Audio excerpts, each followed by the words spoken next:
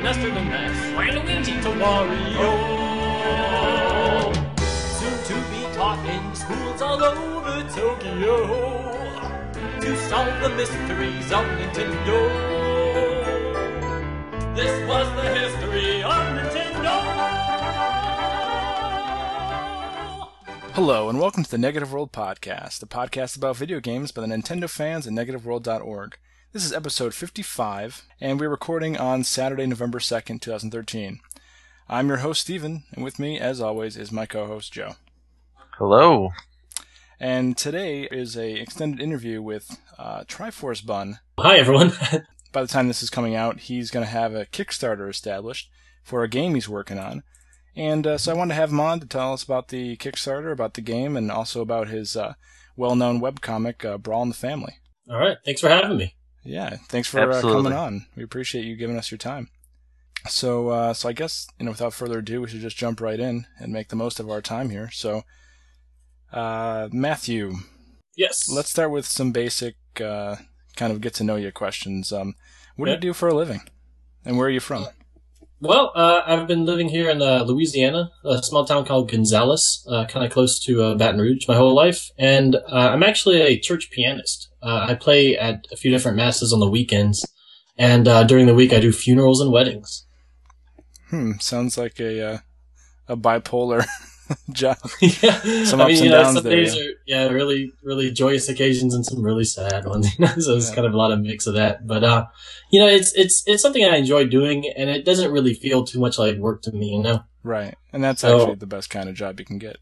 Yeah. It's not like a full salary job or anything, but I kind of do that along with Brawl in the Family. So usually during the weekdays, I'll be working on art, and on the weekends, I'll just be, playing piano. Right. Kind of a combination of two of my passions, Yeah, if anyone has seen your work, they can tell that there's a lot of effort that goes into it. So it's not like you just draw those things up in 2 seconds, Yeah. I don't doubt that you spend a lot of time in your week on them. They used to be a lot quicker back when I started. Oh, I'm sure if you go back, just like any, like The Simpsons or Family Guy, you go back to those old episodes and they're so much more basic. And now I'm really looking. Yeah. So also I wanted to ask a possibly very deep question, but why are you a Nintendo fan? Oh man, okay, let me give the abridged version. I guess basically, I think what started it was actually just kind of the situation I grew up in. We had an NES when I was about 3, and I was just mesmerized by the worlds and the characters in games like Super Mario Brothers and the original Legend of Zelda. And they kind of became this obsession to me. Like, I was definitely a Nintendo kid. I would draw in like first grade class and stuff. I would draw Mario, and I would draw like these maps for like, sequels, like Super Mario Universe, where Bowser rides a T-Rex, and there'd be like maps of these new levels and things. They're all really stupid because, I was a kid, but it's kind of this whole lifelong, admiration of mine of these worlds and characters. And, as I got older, Nintendo, I think, still has maintained that quality for the most part, in their games. And it's always something really magical to play the latest and greatest, games in their series. Absolutely. And I really appreciate that your Brawl in the Family comic uses so much of that lore and, characterization, all that stuff from Nintendo. Because as a fan just like you, who it goes deep to the core, long time, started, it's really entertaining to check out your work. Okay, thanks. Yeah, a big part of that is because I feel that I don't think the comic would be the same if I didn't really, really like Nintendo, Like, sure. if I just kind of like Nintendo and it was still about Nintendo, I think it would be a lot more sardonic and kind of negative towards, some of Nintendo's, like, business practices and things like that.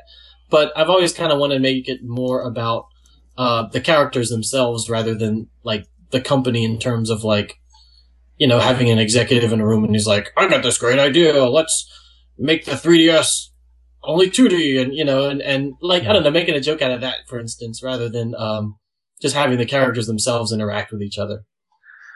What was the decision to... It seems like you kind of focused your universe around, like, Kirby and, like, the Kirby characters. At least at least to some extent, at least initially. Yeah. What is it? Was he always like were those your favorite games, or it's an interesting choice to start there instead of the cliche, Mushroom Kingdom.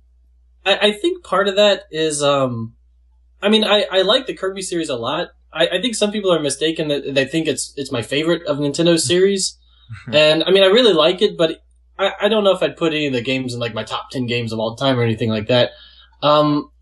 With Kirby, I think it started because, like, when Brawl in the Family started, I didn't necessarily set out to make a webcomic. I was just it started with me just drawing these Kirby characters in really silly situations.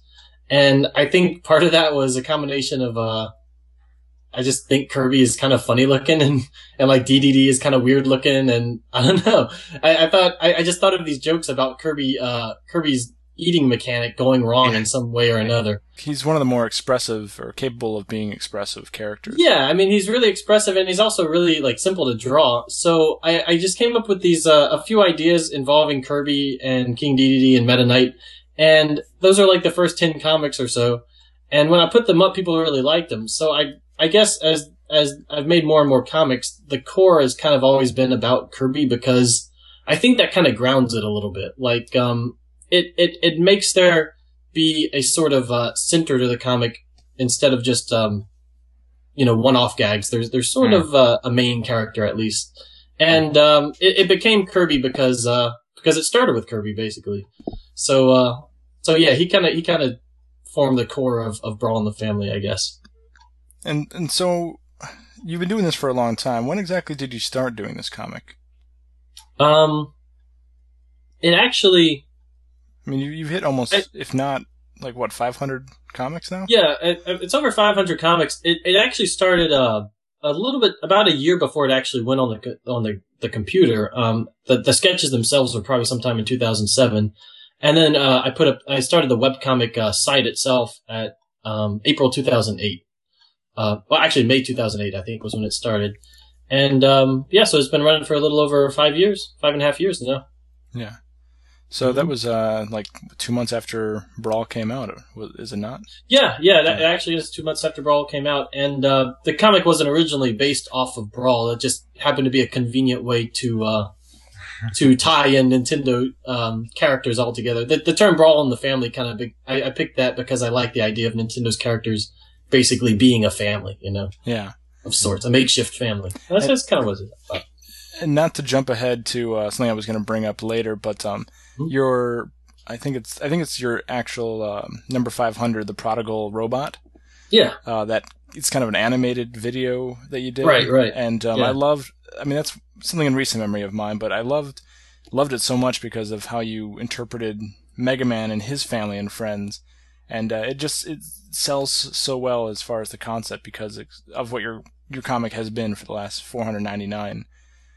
Issues. It's really great how after 500 you're still really emphasizing that, and it's all staying a cohesive thought throughout. Oh, well, thank you. Yeah. Yeah, that came to mind because I feel like there is a lot of emotion that people have towards these characters in these series. And in the case of Mega Man, it was kind of that feeling that he was becoming more and more irrelevant. And, him being in Smash Brothers was kind of almost a second life for the character. So, I thought that was kind of a nice sentiment to sort of zero in on because, I'm a Mega Man fan and I felt that way. So, a lot of the comics are about me sort of expressing a type of emotion related to the characters. So, if that inspires the stories and the situations, what inspires the artistic style? I think it started off really, really simple. Like, I would actually draw worse than I'm kind of capable of when they first started, because I think the humor was a little more oblique. Like it had kind of a droll sort of feeling to it that, as the comic got older, I think the humor got a little bit more, I guess, mainstream is the word. It sounds kind of negative, but it started off, very quirky and very oddball. And I think the art style kind of evolved with that too. I started drawing it more, on model, but, still trying to have its own unique style. So I guess that's kind of always been the way I've drawn for the most part. And, the comic's just kind of an extension of that. do you feel like the artistic style is constantly developing, or do you think you've kind of hit a plateau? Not in a bad way, but in the sense that you're really content with where things are and you want to stick with this for familiarity and all that? I try to strike a balance between something that's, good to look at and something that, I can still produce, without spending, a ton of time on it. But, honestly, I think that's one aspect of the comic that I feel could always be improved is the art style.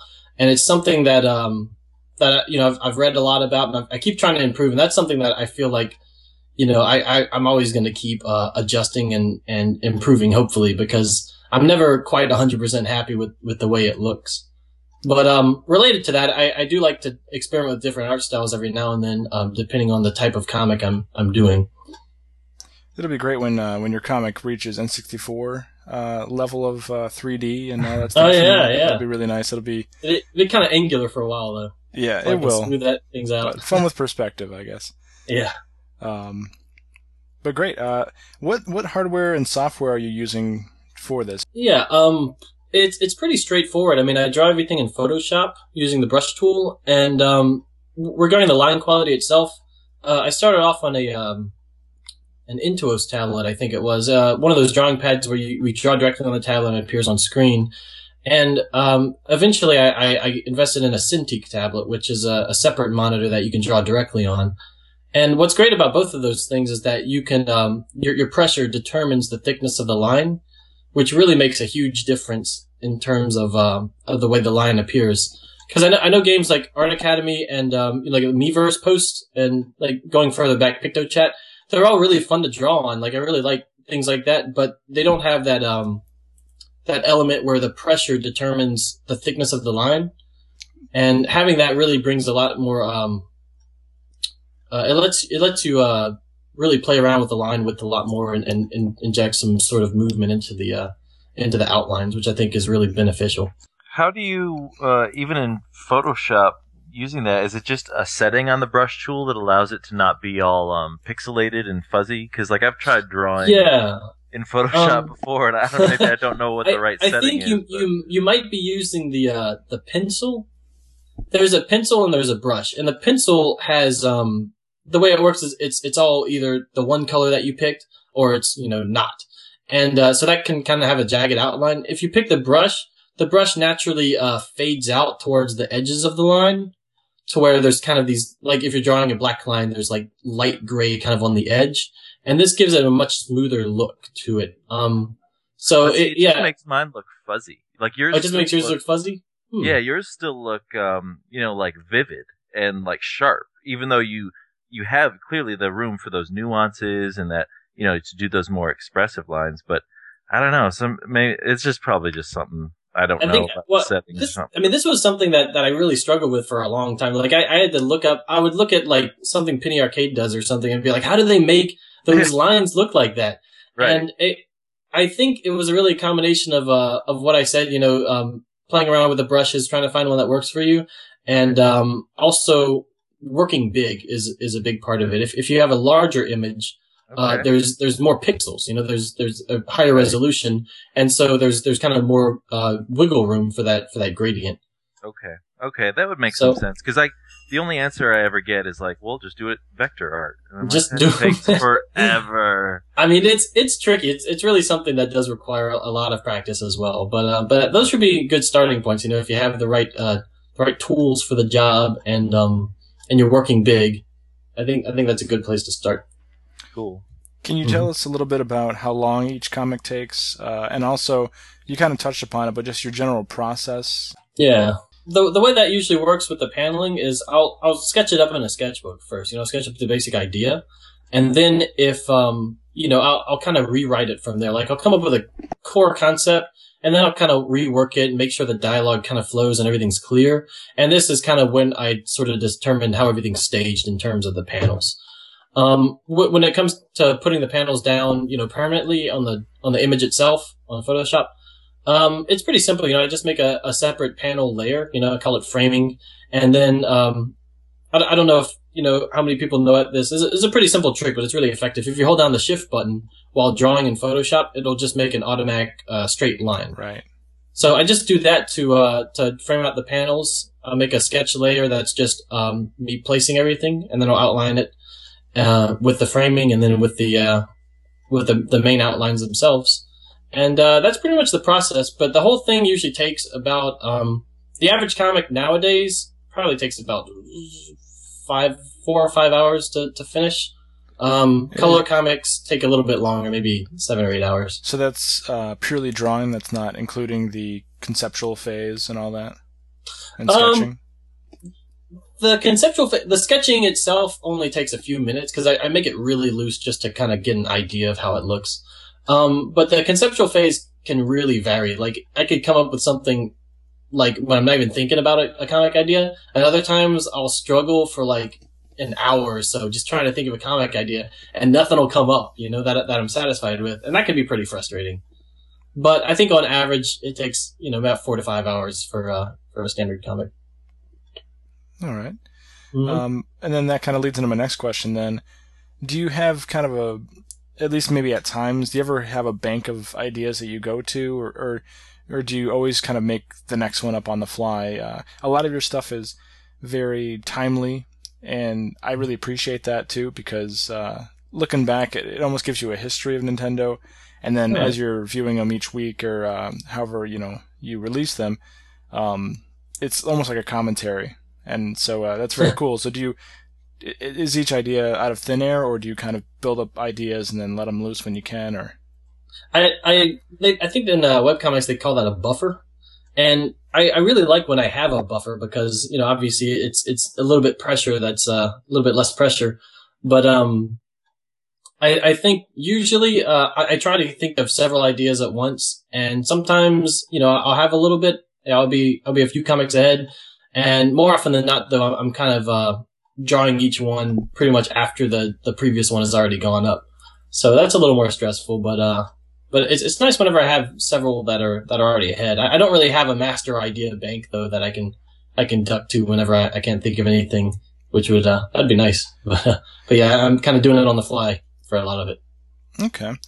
I guess I have to ask the most important question of the entire podcast right now, which is there a central timeline to this? Just does that exist? I mean, are you going to release a central timeline to Brawl in the Family? Yeah, because I think it starts with Cocoon Academy. Actually, no, it starts with Mario's birth, I guess, in that one comic. And then, okay, because I had that kind of in the middle. Like, I've been trying to piece it together for years, and oh yeah. Well, there's a part where it splits. I think whenever Kirby gets huge and they eats everyone for Halloween, which I just did. Mm-hmm. I think that's part of the alternate timeline where everyone dies. Maybe the last one, will be just Kirby sucking the comic up himself or something, and that'll then be all it. just ends. And then it all just ends. And then Waluigi's like, expecting more? Too bad, Waluigi time. And then he'll dance for the rest of the comic. That'll be it. No, I'm not going to end it like that. That'd be terrible. Well, speaking of Waluigi really quick, the Negative World has had a tradition, not this year, but in past years. Oh, yes. Kind of a Waluigi visual, in-your-face attack, more or less. Yeah. And I'm using safe words as opposed to the much more gruesome description I have in my head. Oh, okay. But yeah, that bombards on April Fool's and that is your drawing of Waluigi, isn't it? I mean, yeah, that's my. I had no idea they were going to do that initially. So now, pretty much every April 1st when I log into Negative World and I see it, it's like, oh yeah, this is going on again, isn't it? And so, yeah, I think it not only does it change everyone's avatar to Waluigi, but it adds that long wah at the beginning of everyone's post. Yeah. So, yeah, it's madness. But I can't help but feel partially responsible for that. Yeah, you're more than partially, I think. Yeah. Now, let me ask a question that probably is really obvious to everyone else, but some of the stylistic choices that go into some of your versions of Waluigi, oh yeah, that comes from somewhere else, right? Isn't that like the like I want to say 4chan or something like that? Like the the way I draw Waluigi sometimes. Yeah, like when he's being especially I know obnoxious. what you're saying. Yeah, there's a certain face that's almost a meme, and it's kind of grotesque. That you almost Photoshop on anything that you need to. It kind of looks like that. I see what you're saying. I mean, I think that might actually be that might be unintentional. Actually, that might be a coincidence. Okay. Because I think with Waluigi, it's just it's kind of anything goes. Like, I mean, he showed up because I was drawing the Mario characters in really strange styles one day, and I just really liked the way they ended up looking. So so Waluigi Okay. ended up being stuck like that. I'm glad I asked. I think that actually makes your version even cooler then. Oh, okay, well, good. You know, I'm if glad. it's not just I thought it was you playing with that other thing, which as I made clear, I'm not even all that familiar with, but Oh wait, you seem to have linked me to it. Oh, it's like those crazy yeah, I know what you're talking about now. But no, I mean I don't think I've ever I mean I wasn't intentional or anything. gotcha. I think part of the thing with memes is I try to actually not use memes too much in the comic itself because I feel like they get dated more quickly than a lot of I guess Nintendo games that I reference. And I appreciate that. I mean, memes can be funny, and maybe I'm just kissing your butt here a little bit, but I think that memes in your comic would almost be almost like jumping the shark. You do your own thing. You don't have to bring Keyboard Cat and make him Keyboard Bubsy or something like that, or whatever you might do. That's the only cat I can think of just now. Right. Or Keyboard Mario Cat, as we'll have in a month. Keyboard Cat Mario, right, Yeah. right. But actually, that might be a brilliant idea. That was my webcomic. That was your whole webcomic show? Yeah, it was just going to be that. All right. Keyboard Mario Cat in the family. I hope you don't mind. Keyboard Mario Cat in the family. Nice. Let's make it happen. I have one last question, then I'm going to let Joe take the floor. But my last question here about the comics, anyway, the animated comics. I don't know exactly when you started doing them, but I've caught a few of them, and I think they're brilliant. I mean, thanks. I have a background in film and cinematic arts and just motion pictures, so it's cool to see your still comics kind of go into that world a little bit. And three of them that are more recent is the Prodigal Robot that I mentioned, where Mega Man is kind of experiencing some issues as he gets older. The history of Nintendo was brilliant. The way that you kind of paid homage and did everything as far as the history of Nintendo, even going back to the Love Hotel days, I believe. Yeah. And that was number 400. Prodigal Robot was 500. And then there was Home, which kind of, I think that was a holiday one for Christmas. Yeah. It was a series of there were a series of Christmas comics involving one character in a different character's world, like kind of taking a holiday vacation. So yeah, the theme there was that they all kind of returned home for the holidays, and they kind of brought that all together with the song. But yeah, the animated comics, I think that started with the Grinch one, was the very first one, because I was doing an extended Grinch parody, and I really wanted to do a version of the song. So it was kind of like a musical comic, like it would play when the comic appeared. And I've kind of done those for every 100 comics as well, since 200, I think it was. Ode to Minions. And I mean, those I really like doing because they let me combine my passions of art and video games and music into one thing. So I really like doing them. They take an incredible amount of time to do. I bet. By far, they're the longest comics there are in terms of the work that goes into them. So then, as far as creating those, do you use Adobe Premiere for like a linear editor and then or non-linear editor, and then kind of bring in stills, or how do you animate that stuff? I feel like I'm doing it in a really roundabout way. That I feel like there's got to be an easier way to do it, because I'm drawing each one in Photoshop, and then I'm just saving each image separately and then putting it into my wife actually has been helping me lately with the editing, just putting it into Movie Maker. And so like whenever there's an animation that's, several frames, like Mega Man running and shooting, each one of those frames has to be put into Movie Maker for like 1/10 of a second, So, it's a pretty tedious process, but, there might be a program that automates that, but you're just doing it old school. You might as well have, one of those giant light boxes and just. Yeah, so I can just flip them, it's like Disney animators did. And that's cool though. But I'd like to do more animated comics in the future, and because of their the work involved, it's probably just going to be every 50 or 100 or so, maybe for Christmas. But also that makes them more special. If you were to do one a month, I mean, I guess I'd find that really cool because I look forward to those, but it would diminish the special nature of them. So I don't think people are dying for you to change what you're doing now. I think you've got a good ratio going. Joe is, I mean, I'm a fan, but Joe is like a mega fan compared to me. He's just read a lot more of them. I mean, have you read every single one, Joe? Yeah. Yeah. So, and I haven't. So, All right. Yeah, it's a lot of reading.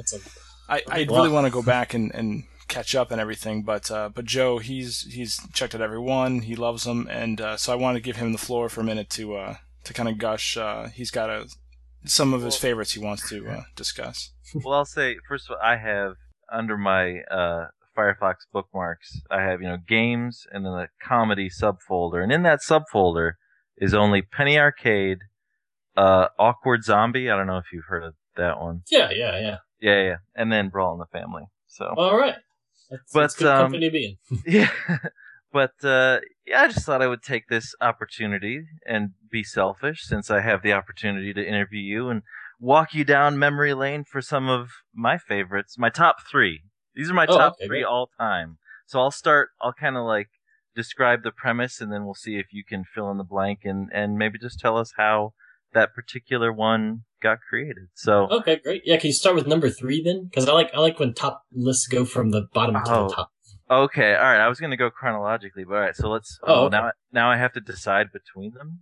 Okay. Yeah. You can do them chronologically if you want. I'll do. I don't know. It's like picking. Well, it would be your babies, I guess. But but anyway, all right. So the first one, it's so it stars Yarn Kirby, and it's when some of the other Nintendo properties start throwing their hand in the material genre. Yes. Experimenting. Paper Mario, right? Yes. Paper Mario is the first one. Mm-hmm. And where did you take us from there, Matthew? Let's see. I think then we had Fuzzy Peach was next. Yep. And Fuzzy Peach ended up looking like she looked like those weird things at the carnival that you shoot with water, like the clowns with the hair. Yeah, actually, that's a very appropriate description. Yeah, she was very fuzzy, and then here comes Chain Link, and here comes Chain Link. Link made out of chains. An interesting thing about that, we had a fan art contest on the Brawl in the Family forums, and someone made a version of that using that concept of Chain Link. They made a chain like Legend of Zelda image, and it was awesome. Like Link was made out of like paper clips and chains and things, and then Ganon was made out of like a stapler or something. And it was really cool and really made me want to play a game like that. So I thought that was really cool, like how he just expanded on that whole concept. Awesome. Mm-hmm. And Steven has done some research and informs me that was webcomic 285, if people want to go. Very nice. Check it out. I don't know the numbers right off the hand, but yeah, 285 sounds about right. October 22nd, 2010. Yep. Okay. Yep. All right, so next, this is oh man, so good. So this is when Lakitu is faced with a moral dilemma as to whether or not to do his job as it typically appears in Mario Kart. Oh yes, this is that single image, that's the vertical one, mm-hmm. Right? Yep. Yeah, from this one, November 9th, 2010. November 9th, 2010. Yeah, this was I think this idea started because of Lakitu in Mario, he's an enemy, and then in Mario Kart, he's forced to help out Mario. So this is just basically that conflict of interest, I guess. And I'm really happy with the way that actually unfolded, and that you see Mario doing all these horrible things first, and then you scroll down, and it's all part of a thought bubble as Lakitu is looking sort of mischievous, especially as Cloud, I think, and Mario is in the water. This is my first time seeing this one, number 290, and it is awesome. Yep. I love it. I'm like right now in my head, I'm thinking, would this be a good phone background? But I don't know if the top would be a little busy. I thought about making it a poster at one point. That would be cool. Nice. It could actually work. And I don't know if you guys watch Breaking Bad, but it's funny. This is making me think of that show, a certain moment in that show. I won't go into details for spoilers, but it's just funny that this made me think that. I think I know what you're talking about, and that's a very interesting comparison to draw. But I think I know just what you're talking about. Maybe it's the glasses on Lakitu. Yeah, it could be. It could be a Walter White thing going on. But no, I just. But absolutely, yeah. I love this comic, and this is exactly what I was trying to say earlier, Matthew. Is your comics have so much truth to them, and also they just I don't even know the best word. They just exude this feeling of not fanboyism in the bad way, but just like you're a true fan. You understand the themes and concepts and all this stuff, and you think about it deeper than just pressing A, pressing B. You know what I mean? Yeah, It's great. And I've been playing Nintendo since I was 4 years old, and well over 20 years now, and I totally get this, and I'm so glad someone is out there doing this, because I sure as hell I can't if I wanted to. So I appreciate that I'm able to get this content for free, like a selfish bastard. Well, thanks. Yeah, I mean, that's great. I love that there's other people out there that are Nintendo fans the same way I am, and they enjoy this kind of thing. So I think that's great. Well, it's kind of reminds me of what I always say makes the best mysteries, and it's like the best mystery to me is the one where at the end, like you never would have figured it out, but you could have. Like clues, like the clues were there the whole time, and like in some of your comics, the ones that resonate most with me are the ones where it's like with this Lakitu one, where it's like it's so obvious that he should be facing this dilemma based on the way he's been treated before, but I never would have thought of that on my own. You know what I mean? Yeah. All right, well, thanks. That's a nice, it's a nice deconstruction of the concept. I like that. Yeah. So, all right. So the last one is a Pushmo comic, and Pushmo. Similarly to the one and only Pushmo comic, I believe. Yeah. So this is when some other Nintendo characters tried to get in the act, and didn't go over so well. So tell us about how this one came about. I really liked Pushmo when I played it, and I really wanted to make a Pushmo comic, and I remember struggling with it for a while, because I don't remember exactly. I had an initial idea, and I didn't really like it that much. And then I think, I'm not sure exactly where the idea of Nintendo characters going, trying to do what Mallow does, came from in the first place, but I think it might have started with Kirby, being able to fly up there. So I was like, okay, he could fly up there and that'd be kind of a cheat. But is that enough to carry a whole comic? And I thought, okay, well, what if they had these other characters do it? And then that led to Link, of course. I was like, okay, Link already pushes and pulls blocks, so he could do that, and they could have a twist at the end with the hook shot, and that I guess that's pretty much where it came from. And I had fun also making Samus's panel because of like that little extra energy tank that just happens to be under there, which is just sitting under the Pushmo level, of course. Yeah, this was she knows how to find them. This was one of my first ones that I saw, and it's nice seeing it again because the punchline is brilliant. As a huge fan of Pushmo and all these franchises, not so much Kirby. But here's what's great about your comic. I'm not big into the Kirby games. Everybody knows this. I'm pretty vocal about it, but I like the character a lot. So you're allowing me to enjoy the character without actually having to play the games. All right. So no offense to Nintendo. It's quite a privilege, all right. And I feel like a second tier webcomic would have stopped at that second to last panel. If I was trying to make this, I probably would have stopped at that second to last panel and been like, "This is funny," because Link pushes stuff. Yeah. But it's that last one. Oh man! So I'm glad you like that last panel, because a lot of the times I'll make a comic and the people I'll get feedback where it's like, "Oh, you should have just ended it here," really? Yeah, too many. It's funny because it feels like the last panel is automatically funnier than the ones before it, and the ones before it, regardless of how funny they are, aren't as funny as they could be if the comic ended with that panel. So it sounds really strange, but it's almost like if you find something funny before the end, you sort of hold in your laughter a little bit, and it's a really weird phenomenon. But that's kind of what I've observed. So now it's a really tricky balancing act to make sure the funniest part is at the very end of the comic. Interesting. Yeah. It's pretty weird. Well, you nailed it with this one, I think. So. All right. Well, thanks. I don't know. I mean, he probably should have went one more panel. One more panel.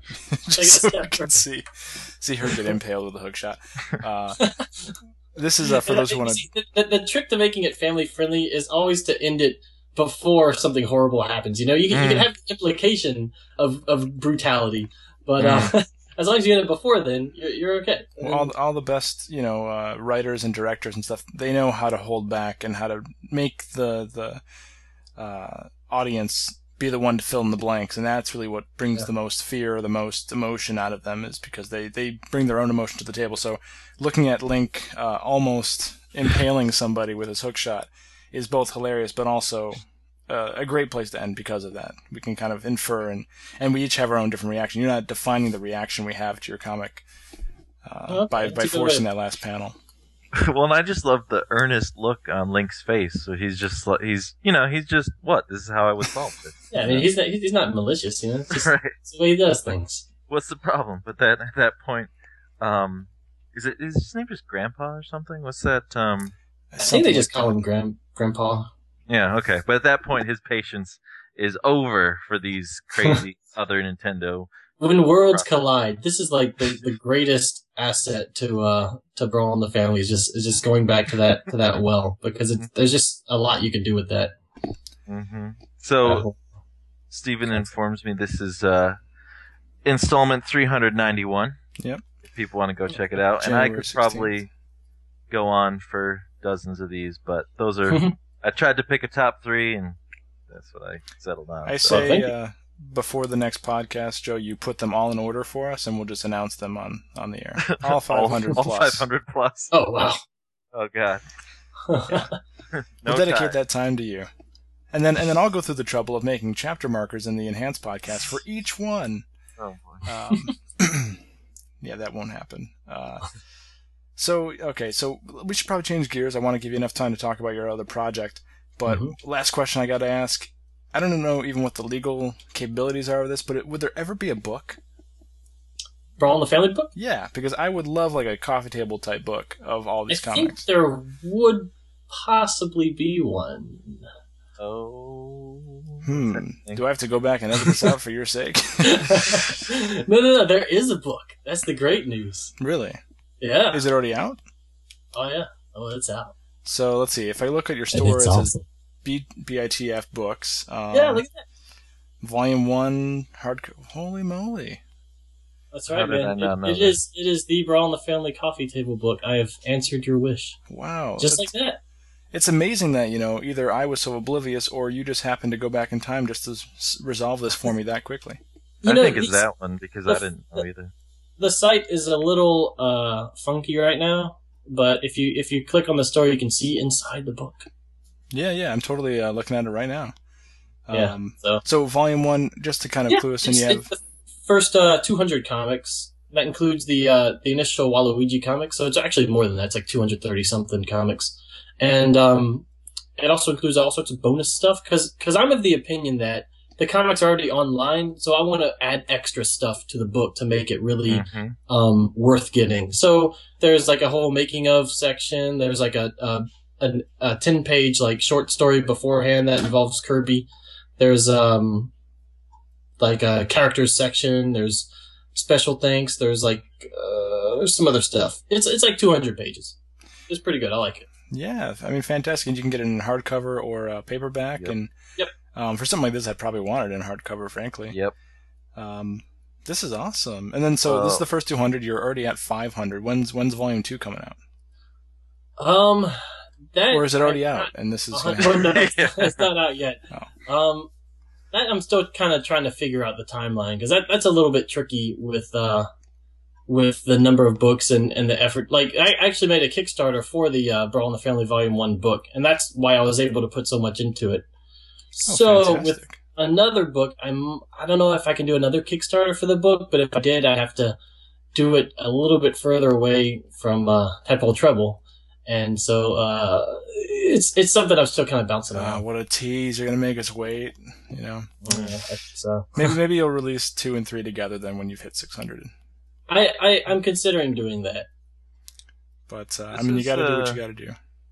Yeah, I did not. I go to the comic, I click through the comics, and I laugh, and then I leave. But I don't know if I need to make it more obvious or something. This hardcover version's going on my Christmas list. I think this is pretty awesome. Christmas gift. Sweet, I'm learning. Yeah, Cool. well, We're all learning. well, you guys should go, go pick the book up. I'm just looking at the current price it's at right now. My geeky self calculated that it's 22 cents per comic. Yeah, that's not bad. for the hardcover. So if you get the paperback, it's even cheaper. And how can you argue with 22 cents per comic? I'm sure many people would pay more just to view them online if they could. Not to give you ideas. I think a lot of us like the free updates, but but yeah, 20 fantastic. cents for the final pain. Yeah, and you were wondering about the the whole legal ramifications. That's a question I get asked a lot. Brawl in the Family actually falls under parody because it is not affiliated with Nintendo, and it's not something that can be confused as an official Nintendo product. Right. And that's the same reason why you have comics like Penny Arcade that can sell books as well. Awkward Zombie, I think, also sold a book, and they have characters in them, but it's not official art that that they're not using official art from the games. Same as me, it's all hand drawn, and it's not something that can be confused for the original work. So that's the way that works for anyone that's confused about it. But that's something I had to look into for quite a while just to make sure everything was okay. And for selling stuff on the store, I actually contacted Nintendo when the store first opened about that. Mm-hmm. Awesome. Yeah. So yeah, nothing shady here. So that's good to know. That's good for you, because I feel like had I been doing this, I would have looked up the legality and then kind of just sent it out there and hoped. But that's good for you to actually contact them. And so I'm assuming they just said it was okay, right? Because they sort of gave a kind of a non-committal answer, but it was pretty much that. It's kind of hard to describe, but right. But Did yeah, they respond with "I dare ya," and that's it. And come on, click. try. I just got a picture of Reggie's face all close up.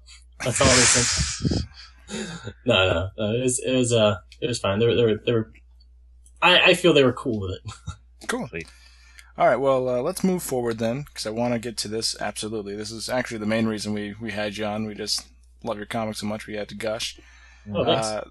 The Kickstarter. So, again, technically, let's pretend this is in the future and people are listening to it right now, and the Kickstarter's out, so it'll be kind of weird to ask you questions that are kind of in the past, but whatever.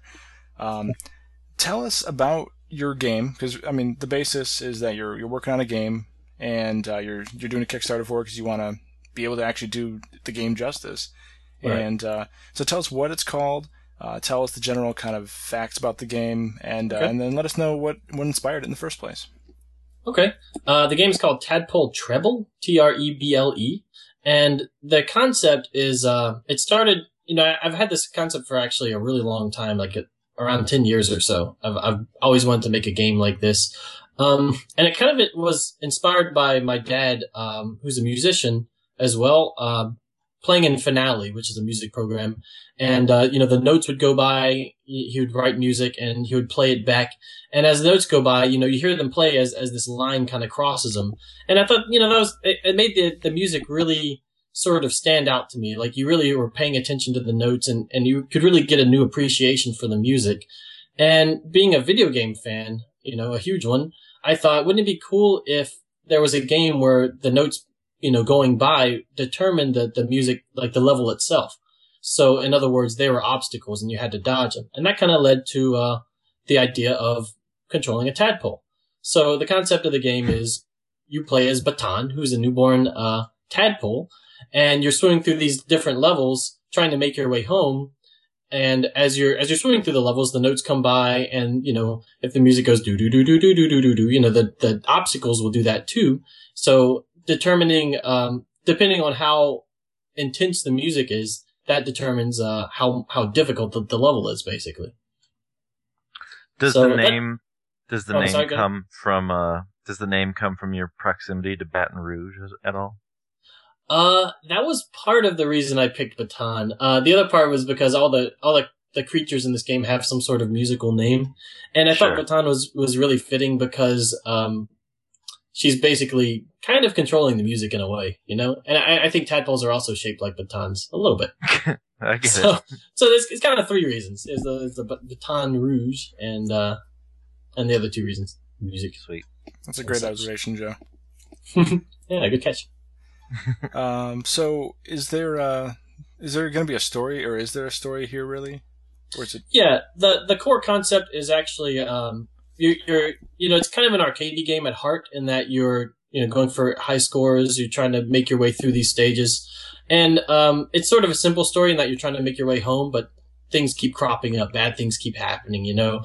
And one level, she might fall off a waterfall and be stuck in a jungle. And another level, she might actually be eaten by an eel and have to go through its belly, which coincidentally has notes in it. And one of the things I really want to do with this game is between each level to tell, you know, the simple story is have these comic scenes that would, you know, if you think about games like Uundan and Lead Beat Agents, how they have those actual comics, you know, they unveil in comic form. I think that's a really good way to present a little more character to the game without having to, you know, have like CGI cutscenes and voice acting and stuff. It's something that's really in my realm of familiarity for obvious reasons. Yeah, that's cool. I'm mentally envisioning like Ninja Gaiden-esque cutscenes. But you know, that'd be doing a disservice because obviously you have a lot of history and background doing comics, which the cutscenes could totally fit into that. That's great. Right. Who is doing the music for this? Is it? Well, actually, before I even ask that, who else is working on this with you? Anyone? Right now, it's my brother and I who are really trying to push the game as far as it can go, and we've got a programmer with us as well who's worked on several things in the past. He's worked on, I think, some Xbox 360 games and a lot of mobile games, and he really knows what he's doing, which is good because, like, programming is, you know, really foreign to me. And my brother's kind of coming around on it, but we really need this extra programmer to help us, you know, get the skeleton of the game running. Sure. As for the music, I'm actually doing the music, because music is one of my passions. And, you know, anyone who's listened to the comics on Brawl in the Family knows that I really like doing the musical comics, and it's just a really fun challenge to write a song that not only is catchy, but it fits the level's theme, and it also doubles as the level design. You know what I mean? Like if you know, I could have a song that has a cool melody, but it'd be really easy to swim past. You know, right? Good point. So I have to kind of think about, you know, how these harmonies can work and what path the player can take. So it's really a unique challenge. So I've been having a good time with it. You know, the brilliant thing about only having, you know, I've just played the demo levels that are up there, but it's really cool that that didn't even occur to me. In other words, the music felt just like well-written music, and the level just felt like a fun level to play, as opposed to, you know, if something were less organically, if it was just like, oh, that run just is there to make it difficult to get around or something like that, you know? Okay. So that's, yeah, so I think you're accomplishing what you're setting out to well, good, pretty thanks. well. Yeah. Yeah, and regarding the music, we really want to try a variety of different songs. In the demo, one of them is kind of an 8-bit sort of homage, and the other one is sort of like a Russian circus waltz. And we got all sorts of different songs. There's actually one level called Thunder Creek that's actually has full vocals that'll be sung by us, and it's kind of a Western song, and it's just really fun to have songs with vocals in games. You know, like you know, not necessarily licensed music, but actual songs written for the game, like in Conquer, for instance. Yeah. I think Clay Fighter actually had an original song too. So. Well, I gotta say that chiptune one, early Mega Man games is like the best music I've ever heard. And okay, good, because I was kind of channeling it. Yeah, the chiptune one reminded me of early Mega Man, so I was like, all right. Good. That's what we were going for. Sweet. And so, how many levels total are you planning? And so you let me and Joe try a demo version, which had one level, and then one was a boss level. So how many levels and how many bosses, and like how do you plan on structuring the game in that sense? Well, I don't want to speak too much about the number of levels yet, because that's still kind of up in the air and sort of dependent on how we do. It's something that, you know, I'd like to put in as many levels as possible, obviously, but I really want each one to kind of have their own feel and you know, in some cases their own gimmick. But I can tell you that the bosses will be right now the plan is to have 2 regular levels, then the third level will be a boss level. So every 3 levels, the third one will be a boss level. Okay. And so then the amount of, you know, these level packs, or not that you're going to release them that way, but just these chunks of levels, these sets, that could obviously change, and you're not really sure yet. Yeah, that's we kind of have a number in our mind, but I want to focus too much on that just yet because we're not entirely sure how many we'll be able to finish. Right, absolutely. Okay. Yeah. And then, do you plan on including multiplayer into this in any way? Is that even possible? Have you thought about it? You know, we have definitely thought about multiplayer. We think it would be really cool. That's another thing that sort of depends on how we do in the Kickstarter because it's a concept that would require a lot of programming. So we'd have to, get, that takes, time and money, obviously. But, there's several ideas that we have that we think would be really cool. There's one idea for co-op where, you both control tableaus at the same time. And maybe at one point you have to intersect them. Like they have to both be on the same line to get certain bubbles. Or they have color-coded notes or bubbles that only one color can get. So you're sort of playing with, your friend. The other concept was more of a counter-op thing where, like, say if it's on the Wii U, someone could place notes on the gamepad in real time while the player playing on the screen is dodging them. So that would be kind of a versus mode. So I think those would be really cool, but those are a little more hypotheticals right now, depending on how we do. Yeah, well, hopefully you get there, because with the Wii U, one of the great things that I've been looking forward to since its unveiling was stuff like that. And there was that Rayman game, I think the one that just finally came out, where there was that level, it's not the whole game, but there's those levels where Rayman's running through and you actually do stuff kind of in time with the music. And, and that concept's really cool. And then also, it sounds like you're also kind of thinking about what Mario did with the kind of co-op where you could, in the Mario game, you're providing platforms for your other friend to use, but here you're kind of doing that to almost, obstruct them and everything. Yeah, to kind of trip them up. Right? So that's great because some people use those platforms to trip people up. so it won't be foreign to Wii U gamers. Yeah, I like asymmetrical multiplayer. It's pretty neat. Yeah, and it's something that I guess wasn't necessarily possible very easily in the past, but it's one of the great, if not the greatest, hope I have for the Wii U being a success is more of that. I mean, Nintendo Land, if it did anything right, it was showing that asymmetrical gameplay can be really, really engaging with the right people. So So great, and that kind of alludes to my next question. What platforms are you aiming for? Right now, the basic build is for PC and Mac, and we have a stretch goal for the Wii U, and I really want to develop for the Wii U because this is kind of, if you listened to earlier, obviously I've always been a Nintendo fan, but the fact is, this has kind of always been my dream to have a video game playable on a Nintendo system. So I really would like to have this game playable on the Wii U. I feel like the audience is there. I have the Brawl in the Family audience already. And the game, I feel, is obviously inspired kind of by Nintendo's design principles, I think. It's family friendly and it kind of has this arcadey concept that is easy to learn but difficult to master. So I really want PC, Mac, and Wii U. There's a possibility for more platforms, but those are kind of the focus right now. And if you did manage to get it on Wii U, would you support off-TV play? Yeah, definitely. I think off-TV play is great. Yeah. I guess it wouldn't necessarily work in certain modes, of course.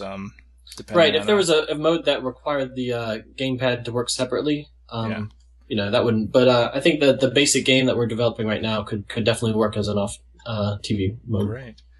And then what kind of control schemes then do you think you would support? Would you try to support, the classic controller or the, all those the different things? I mean, sideways controller.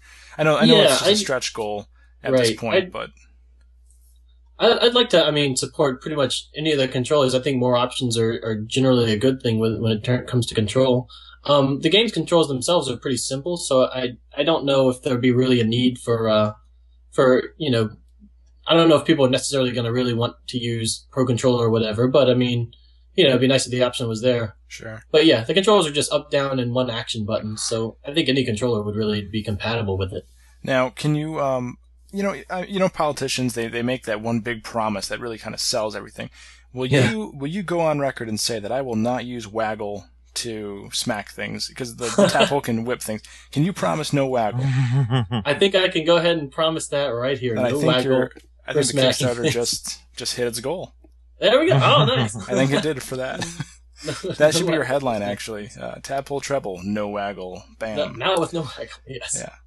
Yeah. Yeah, I know this is something that, I mean, related to that, we really want the hitting things mechanic to really be on the beat. So if there's any sort of slightly off feeling thing like that's something I've been kind of getting my brother to fix, because it's something that I really think is important. So yeah, waggle would be a little too unreliable for that mechanic. I appreciate that, because Rhythm Heaven Fever is one of those music rhythm games that I absolutely love. Never expected to love it, but I fell in love with that thing. We have a little love affair going on still.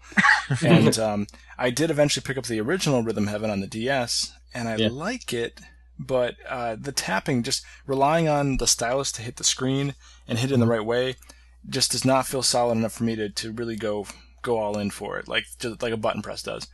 And a waggle or any other method besides a button press, I think would not that it can't be done, but I appreciate that you understand the importance of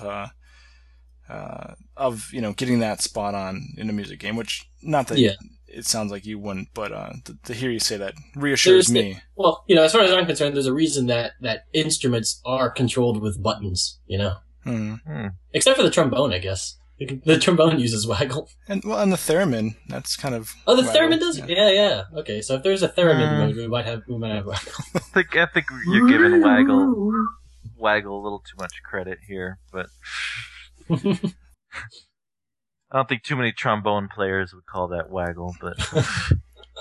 No, probably not, I guess. Yeah. Or slide whistle players. Slide whistle players. Yeah. Those professional slide whistlers. So I guess one of the things that makes multiple platforms possible is I'm guessing, I mean, I want to get your answer on this, but the demo you provided us was made with the Unity web player. Yes. I had to install something. And when I checked it out on Wikipedia, the end all for information and truthful information, correct information, that apparently is a platform that actually can be expanded to, like Xbox and probably the Nintendo and all these different things. Is that what you're going to stick with? Then? Wii U supports Unity as well. That's what's nice about Unity is it's actually it's good for indie devs because it's got kind of a nice, fairly easy to use interface, and you can do some pretty powerful stuff with it. So right now it's working for us, and I think we're just going to stick with that. Cool. There's a bit of a debate in the gaming world about whether or not multiple save states are necessary, or user profiles, or how that works. And I know it depends on the platform totally. For the Wii U, I know that when you pretty much click on your own character and then that's kind of it. I mean, do you plan on having multiple save states or multiple save profiles within the game itself? Maybe to compare with friends locally, or like your spouse or something like that. I mean, honestly, I really like the multiple save files. I just played Pikmin 3 and I liked the game a lot, but I was kind of disappointed you only had one save file, because then to restart it, you have to delete your old one or just start a new man entirely, like a new user, which kind of screws up your Miiverse posts and everything, So for Tadpole Trouble, we definitely are planning to have like at least 3 save files just kind of right there in the game itself, because, I don't know, that's kind of the standard, that's been the standard way to do it since... Zelda 1 came out, yeah. So, I mean, I like that method, I like restarting a game from scratch a lot of times and still keeping my old save. Yeah. I'm the same way. I got, that first save slot is once it's beaten, it's sacred. Yeah. Like, if you're going to mess with it, like my nephew, if he's going to come over and play with it because everything's unlocked, he better not save. So, like, we have to look in each other in the eye and have an understanding, and actually, that's what bums me out, but I let it go with Lego City Undercover. I 100%ed that thing, and my time said, 40-some hours or however long it was. And I was like, yes, okay, that's my definitive time. But he loves the game so much, and I can't let him just run amok elsewhere. I just have to let him run amok in that thing, which on the plus side, he has access to everything, but now I'm at like 60 hours. And wow. I mean, it's just a silly detail, but us gamers, we... Yeah, it's one of those things that... Yeah. I hear you. So yeah, I think that's kind of the best way to do it, is having multiple save files. So I definitely want to do it like that.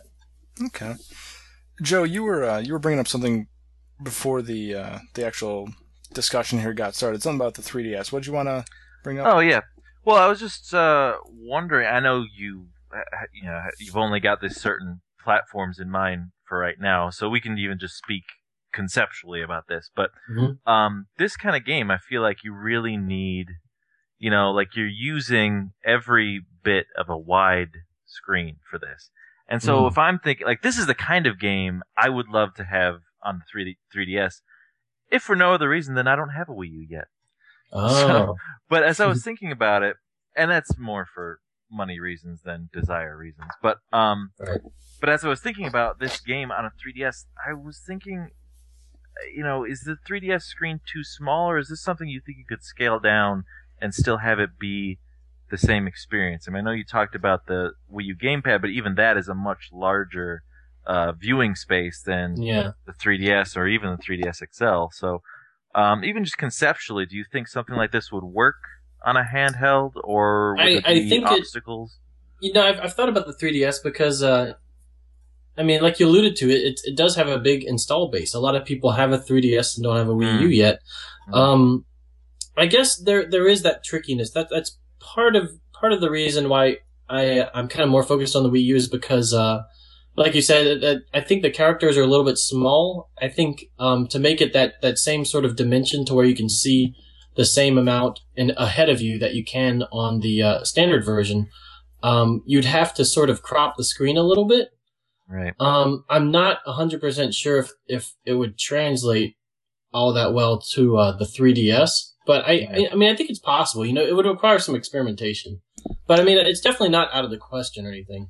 Right, because that was my issue with when I would play some of the like Game Boy Advance Sonic games. Is I felt they were very well made games, but that I couldn't see far enough ahead of me. Yeah, the camera's kind of zoomed in a little more. So I couldn't get the speed with that planning. And your game obviously involves a lot of careful planning as you're seeing the course layout in front of you. So, even one of the oldest examples of that I can think of is Metroid 2 for the Game Boy.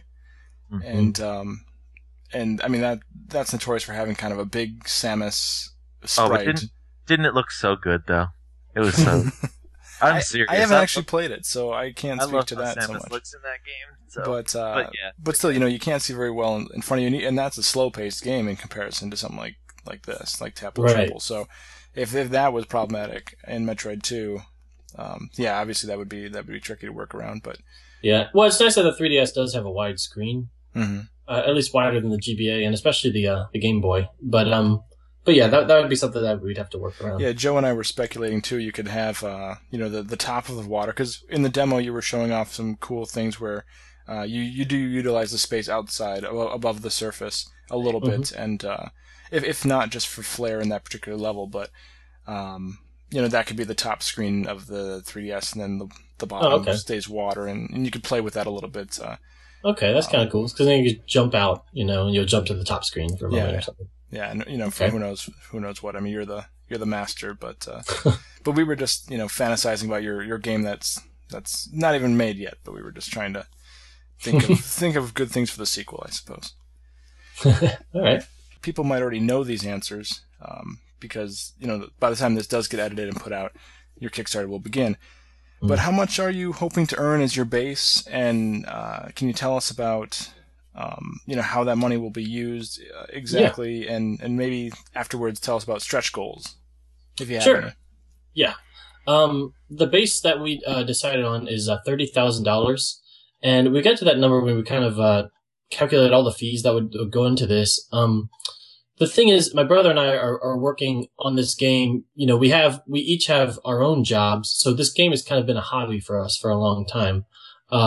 I, of course, am a church pianist and I do Brawl in the Family. My brother Michael is a co-owner of a restaurant, and so we both, have these jobs going on. So what we want to do with this Kickstarter is be able to work more on the game. Be able to afford to work more in the game, since I'm handling all the art and the music and he's handling a lot of the level design and reaching out to people.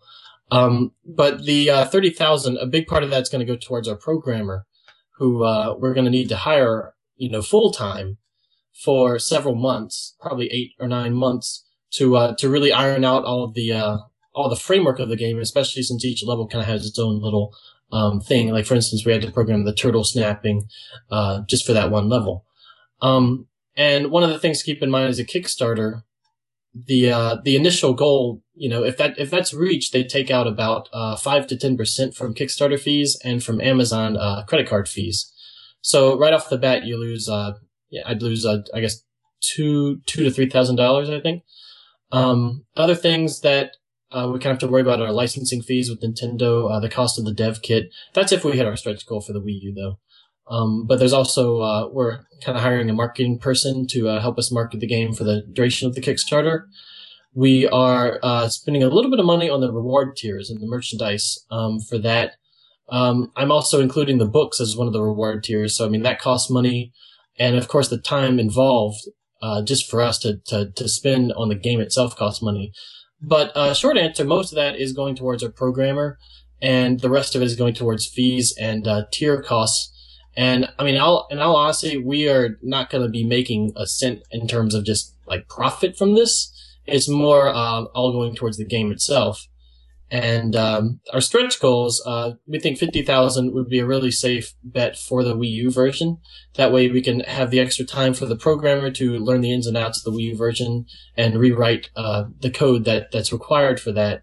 And it would also, like I said, that we could afford the licensing cost and the dev kit cost for that. That's one of the stretch goals. One of the other stretch goals we have going on right now, I'm not sure exactly where it's placed just yet, but it's going to be a couple of different modes. One's called Concerto mode, which is sort of a bonus mode after you beat the game. You can play through all the levels in a row on one life. As sort of an extra challenge to see if you can, all levels together to see if, it's an extra challenge to see if you can beat, if you beat that, you get to unlock stuff. And we talked about multiplayer. That might actually be one of the stretch goals if we can hit it. I think that'd be a really great thing to include. There's also been talk of there's depending on how much we raise, we can be able to afford to put in more levels into the game. So that's one of the other things that we want to focus on is more levels, more bosses, make the value of the game itself go up. And since the game itself is just going to cost $7 on as a reward tier, and that's the planning cost once it goes for sale, that's a really good value if we can hit those stretch goals and make the game have more and more features. Sure, yeah. I mean, the more people that help support you, the more value they're getting out of that $7 if that's what they chose to do. So that's pretty good. That's more incentive to share with your friends, everybody. Yeah, and I mean, like $7, that's like a cost of a fast food meal, Yeah, geez. That's nothing. If that, the type these of trouble days. is like better for your heart and stuff. That's true, and it's better for your brain. Yeah, good for your brain. Yeah. Okay, well that's great. I'm really looking forward to just seeing it all laid out. Obviously, in the next couple of days. When again, this is going to be afterwards, but you're putting this up when next week? Right? Tuesday. That's right. Magic Tuesday. Tadpole Treble Tuesday is Tadpole Tuesday. That's nice. I like it. Yeah. That could be the sequel's name too. Tadpole Tuesday. With a digit, yeah. There you go. Oh yeah, nice. Okay, so wonderful. I guess, Joe, do you have any other questions to ask about the Kickstarter or the game?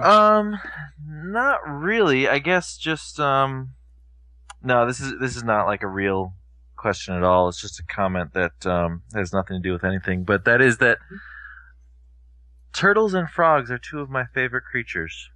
Nice. And having only played but one level and one boss, you have managed to put both into your game. Well, great. So, I really like turtles and frogs too. So good choice. Nice. And I guess I'm wondering now if when you beat the game, does the tadpole stumble into some radioactive waste under a house with a tank and maybe grow large size and then run off and have to be rescued? Is that maybe where this game's going? Or is that like a prequel to Blaster Master or something? Oh yeah, maybe. Yeah, I hadn't thought of it. That'll be the sequel, Blaster Master, Tadpole Trouble 2. It's a good idea. I'm gonna have to say that's a secret for now. Spoiler. That could be a secret stretch goal. Can't say anything. Secret stretch goal. Nice. Mm-hmm. But no, I'm excited.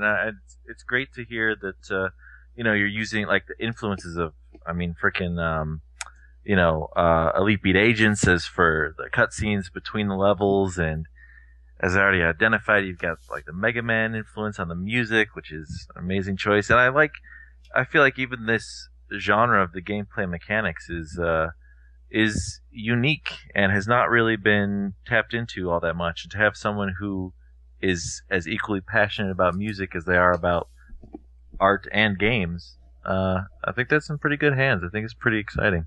Well, thanks. Yeah, I really want to make this as good as it can be. And I was a little worried when Harmonite was announced, for instance, because it was it's kind of a music based game, a kind of a runner game, by the makers of Pokemon. So it's like, oh man, but fortunately it ended up being pretty different than Tadpole Trouble in concept. So I definitely think this idea is still a unique one that hasn't really been done before. Yeah, I mean, my brain tends to look at any new game, especially ones on Kickstarter, and say, what's that like? What's it remind me of? And I see little bits of Bit Trip Runner and Tadpole Trouble. I see little bits almost of Guitar Hero. But you seem to take these little elements and you really do something different with them. And just playing the demo that I've been so lucky to have done, it feels different. It doesn't feel like I'm playing something that I've played before. Yeah, okay, and good, I will say, I mean, I played the Harmonite demo. I played all of Elite Beat Agents, and Guitar Hero, and like I play a number of musical instruments, and I never felt quite comfortable. I think Elite Beat Agents was the closest. But any of those, like especially like Harmonite, I played the demo and I was just like, I'm not really clicking with this. The first time through the demo level for Tadpole Trouble, I mean, I felt like the input I was giving was registering on the screen as I wanted. Oh, okay, great. So I don't know. It seems like it should be such a staple of any such game, but it's apparently difficult to get right. And even Bit Trip Runner, I mean, my goodness, I forgot to mention that, but that was when I was so excited for that game, and it was purely because just the rhythm of it was not quite clicking with me. And it was one of those things where at some point I start feeling like there's no more that I can learn. There's something a little off in the mechanics, but even just playing your game a few times, I mean, I had no such problems, I should say. So, well, thank you. Yeah, I mean, that's something that's important for me to hear, because I really want it to be intuitive and to fit with the music, because I mean that's really the most important part, is to really feel like you're part of the song.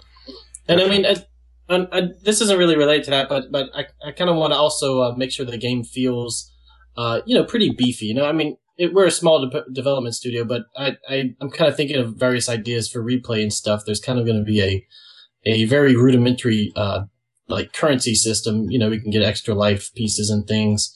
And there's going to be kind of a unique challenge for each level as well that players will go back and try to accomplish, so they can unlock like some sort of secret last thing, So we're trying to focus on that too to make it replayable. Now, going back a little bit, let me just make this observation that I made when I first played the demo. While we have made references to these other games that are, I guess, similar in terms of at least that they're music games, they're rhythm games, and that's what Tadpole Trouble is to some degree. It's a rhythm game. But what's great about it, and I think it's a little freeing that isn't in, Bit Trip Runner is one of my favorite games, the original. I like the second one, but the original is one of my favorite games on the system, on the Wii. It had great music, it had fun gameplay, etc. But you had to be perfect, and not in the sense of like skill, but you only had one option. At every single junction you had one option. Tadpole Trouble, instantly you're thrown in there, and I'm thinking, okay, I gotta make sure I hit this bubble, okay, I gotta do this. It felt all very okay, yeah, I've got to do this correctly. But then I missed the bubble for the first time. It's like, oh shoot, and it's like, well, wait a sec, the world's not over. I have a life bar. Okay, I see that. I actually was able to choose my own path through the level while still being on that musical rhythm and the beat. So it's weird that I've never really played a music rhythm game before where I actually had some sort of ability to improvise and do my own thing while also playing under the rules and laws of physics that the world presents to me. So it was kind of a cool, freeing experience for a rhythm game. It is true that most rhythm games, now that you mentioned that, they have like very sort of rigid, like when you're not moving, or when you're not controlling how you move, you sort of naturally rest into one of these, preset sort of spots or whatever. The whole Bit Trip series does that. Right. But yeah, actually, this game actually has a very, I don't know if more analog is the right word, but there's like a whole spectrum of, it's just however up or down you feel like being at that point on the screen. That's up to you. You have full control over that. It's not like say, like you could have designed the game to have you stop at like the different lines on the music notes or something like that. But no, you have that full range of control for those spaces in between, which is rather unique. Well, I'm glad you guys said that, because when I first made the game last year, when I had the old demo, I don't know if you had played the original demo or not, but we kind of redid it from scratch. The notes weren't spiky, so a lot of people swam into the notes at first and took damage, and took them a little while to understand they had to dodge the notes. And afterward, they would inevitably ask me, "Why don't you get the notes in the game? Why can't you catch the notes instead of dodging them?" And I always felt that I wanted to have the player have a little more freedom than that, because if you got the notes and that was it, there'd really be one perfect path through the level. And I kind of didn't really want to do that. I wanted a little more freedom. So we have the notes now, but we also added bubbles. So there's still things that you can get on occasion, that keeps the player alert. But there's still that greater degree of freedom that the player has. So I'm glad that that kind of stands out to you guys for the game, the way it controls. Yeah, that's cool. I didn't think about the why not get the notes part, but yeah, that sort of inherently gives you so much more freedom. Right. Well, the other issue that would have is it would really limit the note placement. You couldn't have one that goes do-do-do-do-dee. You can't have a low note then a high note, because you wouldn't be able to reach it in time. Right. Yeah, see, I just figured you guys were all noted out from Banjo-Kazooie. That was my take on it, but I guess I'm wrong. Yeah. You get a lot of notes in that game. Mm-hmm. A practical question that I just missed. There's little sort of there's times when there's little like pink sparkly bits. Yes. Okay. Do you know what I'm talking about? Yes. What do those do? I'm not sure what those are supposed to accomplish. Yeah, we didn't actually go in. I think we should probably mention that in the demo. We're still ironing out the demo, but of course. the idea is that the bubbles are sort of the currency. So it records your high score for the bubbles that you catch in the level. And if you go through the level again, all the bubbles will be back. But if you beat your high score, that high score will become your new bubble total. The sparkly stuff is very simple though. It's just it's a bonus area that gives you more points. Okay. Gotcha. So you want to aim for those whenever you get more points. And we try to have spots where like, half of it, the screen will have the sparkly thing, and the other half will have food. So if you're good and you have full life, you can go for the bonus area and get extra points. While if you're low on life, you'll forego those extra points and get more food to fill up your life instead. I like that. So, as the demo did show us, a lot of it has to do with life. So instead of again with the strict path of previous rhythm games in on consoles and everything. If you miss a note, then that kind of ends your life and you start over or whatever. Here, if you miss something, more like Guitar Hero, where if you miss a note, you just keep going and you just take a hit or whatever. Are you still going to have some sort of minimum bubble limit, like sort of requirement to beat the level? Can you fail a level besides life? That's an interesting question, actually. I think that idea has merit. I'm not sure. I guess that's something I'd have to kind of reflect on for a bit, because I'm not sure if that would enhance the experience or make it frustrating. Oh, and I couldn't tell you either. I agree that there are some, like how it is now. There's a good and bad side to both things, I think.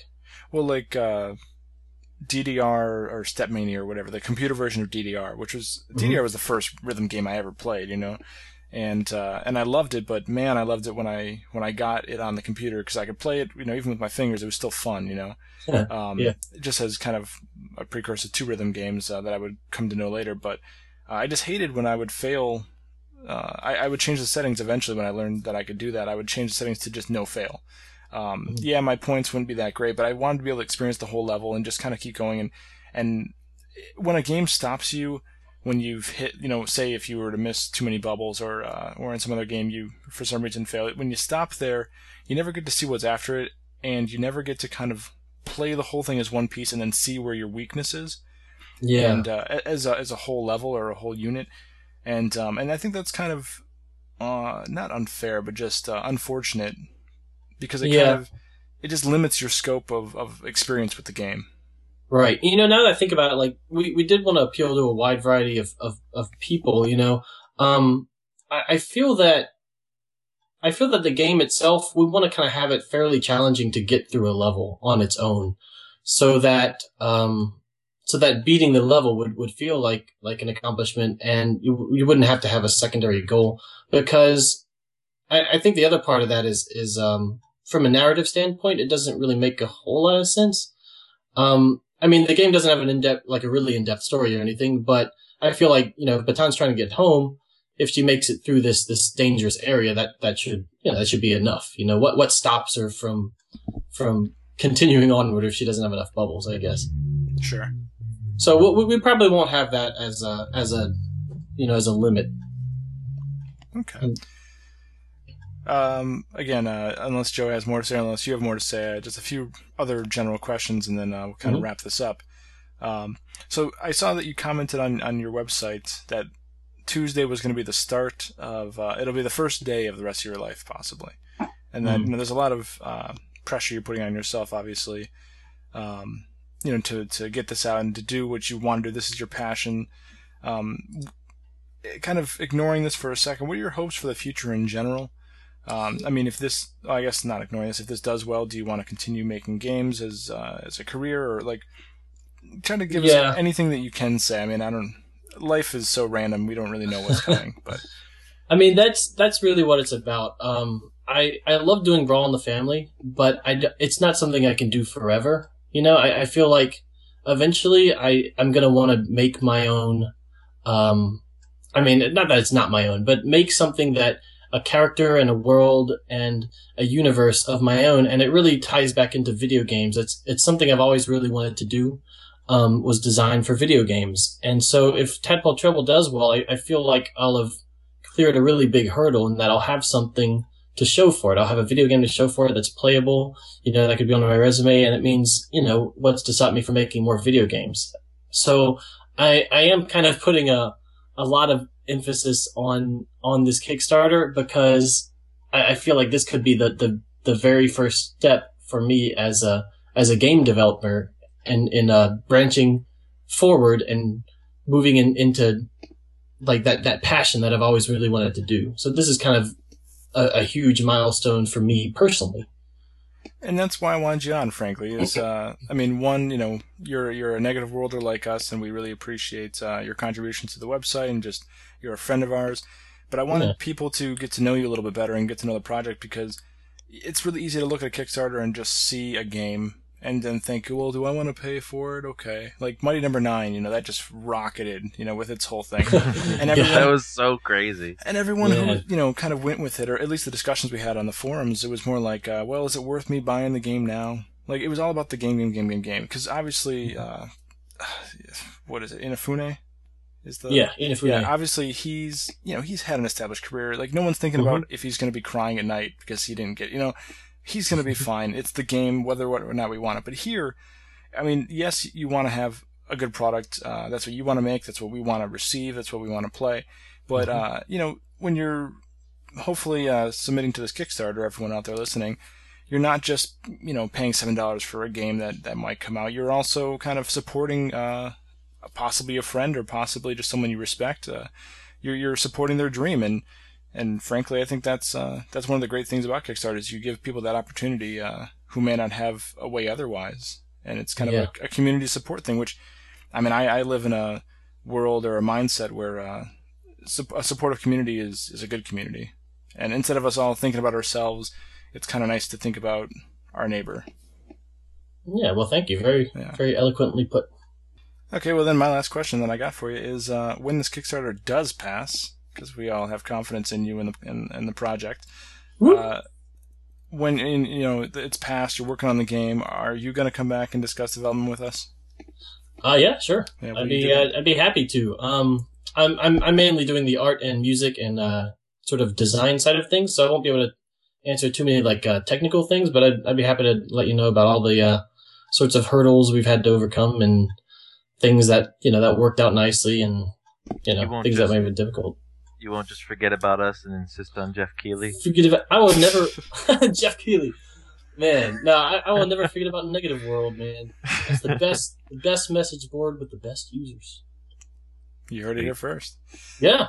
No kidding, man. And, hopefully... I love Negative World. Hopefully, if you come back and talk about the game with us, you can bring your programmer and your brother and other people. Oh, yeah. We could have a whole a blowout just to hear how it's going. We'd love an update. Happy to discuss, I'm sure. Yeah, so no last comment, Joe. Anything else? Buy Tadpole Treble. Support Kickstarter. Yes, thank you, please. I had a last comment. There you go. And my last comment's going to be the same thing, ditto. But also, again, I don't know what all the stretch goals are, but I can imagine that if there's any sort of art or paraphernalia like that, just based on his Brawl in the Family, store and everything that's there, you can guarantee you're going to get some quality stuff there. So it'll pay off to go higher than the base game, I think. Yeah, so I encourage we're definitely trying to make that enticing. I'm working on a digital soundtrack. It's going to be right above that, and nice. One of the things I want to do is a digital travel guide, which is kind of like a manual, but it's more in depth. It's going to have all the levels. It's like the really good old school instruction manuals where you have the creatures and you have little bios before them, and each level will be written out like you're visiting there. It's come visit Scenic Turtle Pipes, I'll have a picture of the turtle, and it'll have art, and I really want to make it a really nice kind of companion to the game. So that's a couple of the smaller rewards, for instance, for the tiers. Great. That sounds Would really you cool. have Would you have at least one part of the manual written by a translation team that knows nothing about the original? That's a pretty good idea. I might consider doing that. Some intentionally mistranslated enemy names or something. Yeah, exactly. Or you could do what the NES, a lot of NES games did, where the art in the manual looked nothing like the game itself. It's all westernized. It's pretty good. So, Matthew, do you have anything else you want to add, or have we gone through it all? I'm just happy to be a part of this podcast. Thank you guys so much for having me on, and please support Tadpole Treble and or spread the word, because this is the dream that I've always wanted to achieve. Absolutely, brother. Sounds good. Yeah. Thank you. So that wraps up another episode of the Negative World Podcast. We'd like you to comment on what you've heard, as well as submit to the Kickstarter. But you can comment on what you've heard on negativeworld.org. You just got to find the thread associated to the episode. And hell, find Triforce Bun on there and chat him up and encourage him and give him some words and tell him that you submitted to his. That's not the right word. Submitted, contributed. I don't know what the hell I'm saying. Submit to me. Submit to the Kickstarter. Contributed is a much better word. I admit I've got some funky word choices sometimes. Anyway. But so find him, find the thread. Let's chat about this. If you don't want to subscribe to Negative World, though, you can reach us to the Facebook page. You just got to search for negativeworld.org, or you can follow us on Twitter at @negative_world. Please remember to listen to the subscribe to the Enhanced podcast if you're into that kind of thing. And thank you, Matthew. Thank you, Joe. Thank you, guys. Thank you both. This is awesome. It's been great. Yeah, it's been great talking to you, man. All right. Yeah, nice talking to y'all too. Yeah, you guys have a wonderful night, and Matthew, good luck. All right, good luck, buddy. See you later. Bye.